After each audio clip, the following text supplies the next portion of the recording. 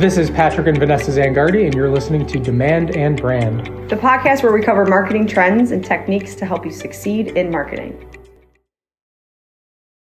Welcome to this episode of the Demand and Brand podcast. Occasionally, you'll hear one of us do a podcast on our own. Sometimes we like to, engage the audience in a different way. And also, we have different areas of expertise. So in this case, we're going to talk a little bit about demand gen and lead gen again, just because that's like top of mind for everybody. If you follow us on LinkedIn or anything like that, you're going to know that's kind of the place we like to live in. So when you think about lead generation, you often think about, and this is just, I shouldn't even say lead generation, any kind of capturing the audience's attention comes from inbound and outbound marketing strategy. So inbound, we think of people coming to you through social media and your content, landing pages, email marketing, things like that. And then outbound marketing strategies include PPC, which is pay-per-click, cold emailing, sponsorships, and things like that. They're all kind of bucketed underneath, lead generation as it stands as like a whole, right? So this has been a heavy focus for businesses up until now because for the most part, it was fairly reliable, it was easy to track, and it was easy to understand your ROI. So now that we kind of set the groundwork there, where is marketing as an industry going now? So if we're thinking about it, where is marketing as an industry going now if we're not going and leaning harder into lead generation? Well, glad you asked.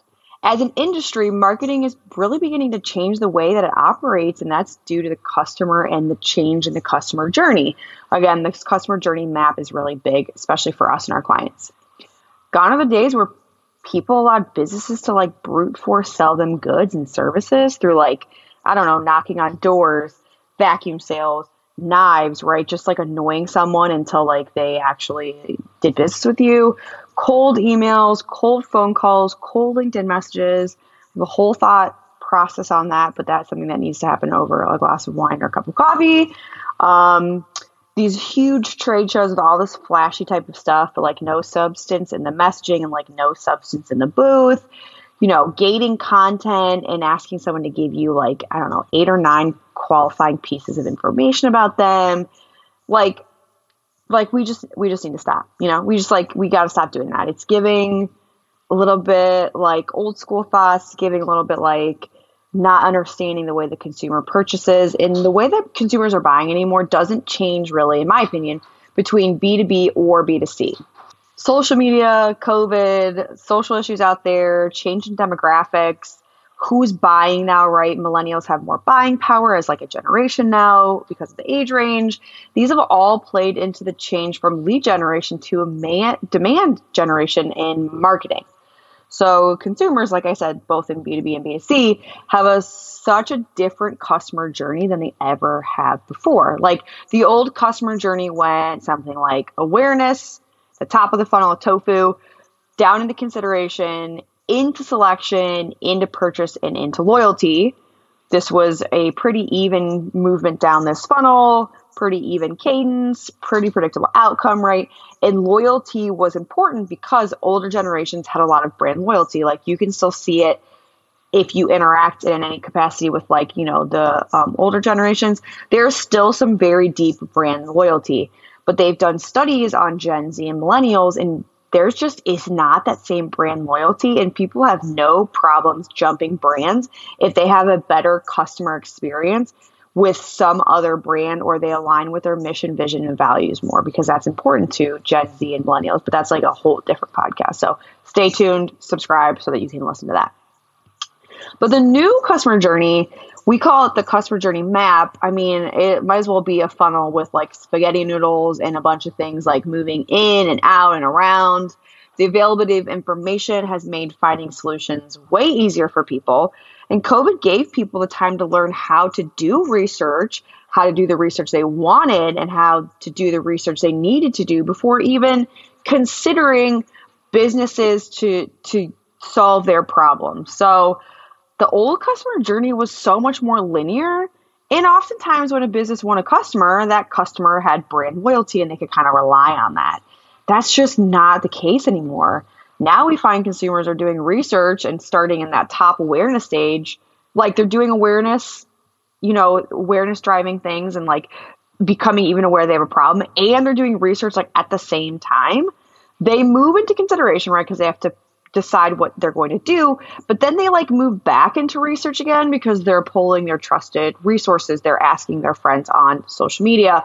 They're going to their group of peers that they have on LinkedIn and asking who has had a similar experience and what solution did they find, who did they work with or whatever, before they're even going to go back into consideration and purchase, right?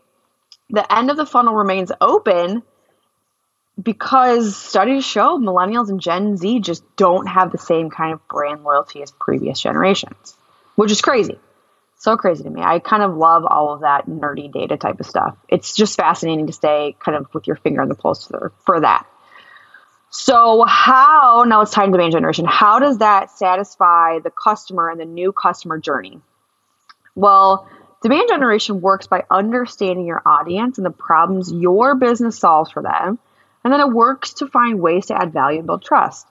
Demand generation tactics include things like, I would say free ebooks, or like all you want is like the minimum viable piece of information, right? MVP, I guess, for like an ebook, giving away articles, infographics, educational documents, videos, explanation videos, webinars, podcasts, interviews, blah, blah, blah, blah, blah, right? It uses your content as the vehicle to open the relationship with your audience where and when, hugely important, where and when your audience is looking for solutions to their problems.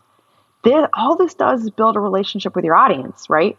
I mean, it just starts to build that authenticity, that trust, that desire for you to just give away information to make someone's life better. That really bodes well with a new consumer in the way that they research, and the way that they consider, and the way that they ultimately transact. People do business with people they like, know, and trust, and demand generation finds ways to build that relationship with your audience in ways that add tremendous value, and it's really a feel-good thing for your audience. And adding value shows your subject matter expertise as well. So it's like just a win-win, right? All across the board. So what does all of this mean for 2023? This is kind of where this harsh truth comes in, right? The harsh truth is demand generation is not going away. So you can't be like, well, I'm not going to do that because it's a fad. It is not. I'm here to assure you it is not. Smarter people than me have been talking about this for a while, so it's not going anywhere. You can see a lot of this even in the way that you interact and look for information yourself. I know it's changed because what information I have to give to get ebooks or access to things has drastically changed, and I'm thankful for that, because honestly, being thrown into a sales funnel, especially for like SaaS products, is just so infuriating because oftentimes it's very old school. So anyways, I digress again. The harsh truth is that demand generation is here to stay. If you haven't been focusing on creating this value add content before now, don't worry, it's not too late, but you will have to ensure that your strategy is like really locked tight before you really kind of deploy this, hopefully at the first of the year, after the first of the year, at the beginning, January, February, whenever you start, the sooner the better. But you need to make sure your strategy, your marketing strategy, and your content strategy is locked tight, so you don't lose any more time and don't lose out any kind of, time with your audience that your competitor might be taking. So now you're like, well, give me some tactical things I can do, Vanessa. Okay, you got it. So what can you do right away to ensure that you work on creating this strong demand generation strategy? It's just brimming with content that adds such value to your audience and really creates a strong foundation for marketing next year and every year after that. Well, first, here's something easy to figure out what you should be talking about. Simply just talk to your audience and ask them their problems or what they want you to talk about. I mean, this is a great way to get information fast. Will help you begin to pivot your content towards really what your audience wants and needs. Again, this is the value. And this can happen as soon as you can get these questions in front of them. So you can get pretty quick feedback and pivot fairly quickly.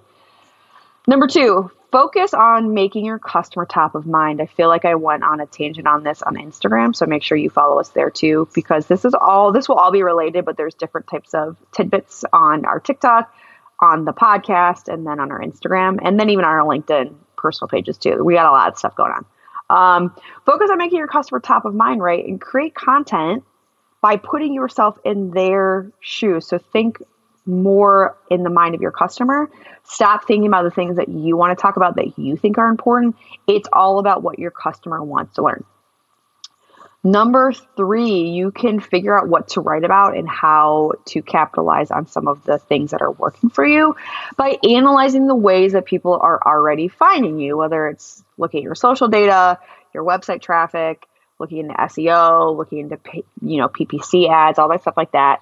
And then double down in those areas that seem to bring you a high click-through rate, high conversion rate, anything like that. Because that's where people are finding you, what they're willing to do to transact with you with the least amount of friction, I think is an important concept that we'll talk about in later podcasts, right? Like how your audience can find you and what kind of friction they are willing to put up with to get there. I think you can learn that from analyzing these different ways that people are finding you. And then you just got to double down in those areas. Number 4, revisit your marketing strategy and make sure your personas in that are correct and up to date. If things have changed, your business has changed, et cetera, or it's been a while since you've looked at them, there's nothing worse than finding out your marketing efforts are focused on a person that you just don't need to or want to kind of talk to anymore or transact with anymore. So just revisit your marketing strategy. You should be doing this once a month or whatever. I revisit ours very often and for clients too. At a minimum, you need to revisit it once a year. And then the last thing is just see what your competitors are doing. See what gets high engagement on their social platforms, or you can use SEMrush or other kind of tools to see what their SEO and their keyword rankings are, right? Like what are people looking for?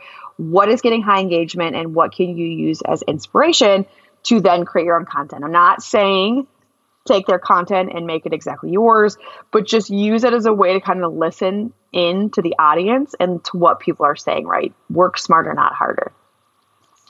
And then after you use these 5 tips, you just continuously take the time to meet with the key stakeholders to review and audit your current marketing and all that kind of stuff and your content, and just go through and just revisit it so that you can pivot and you can iterate on that as you need to, because social media is kind of like its own live being.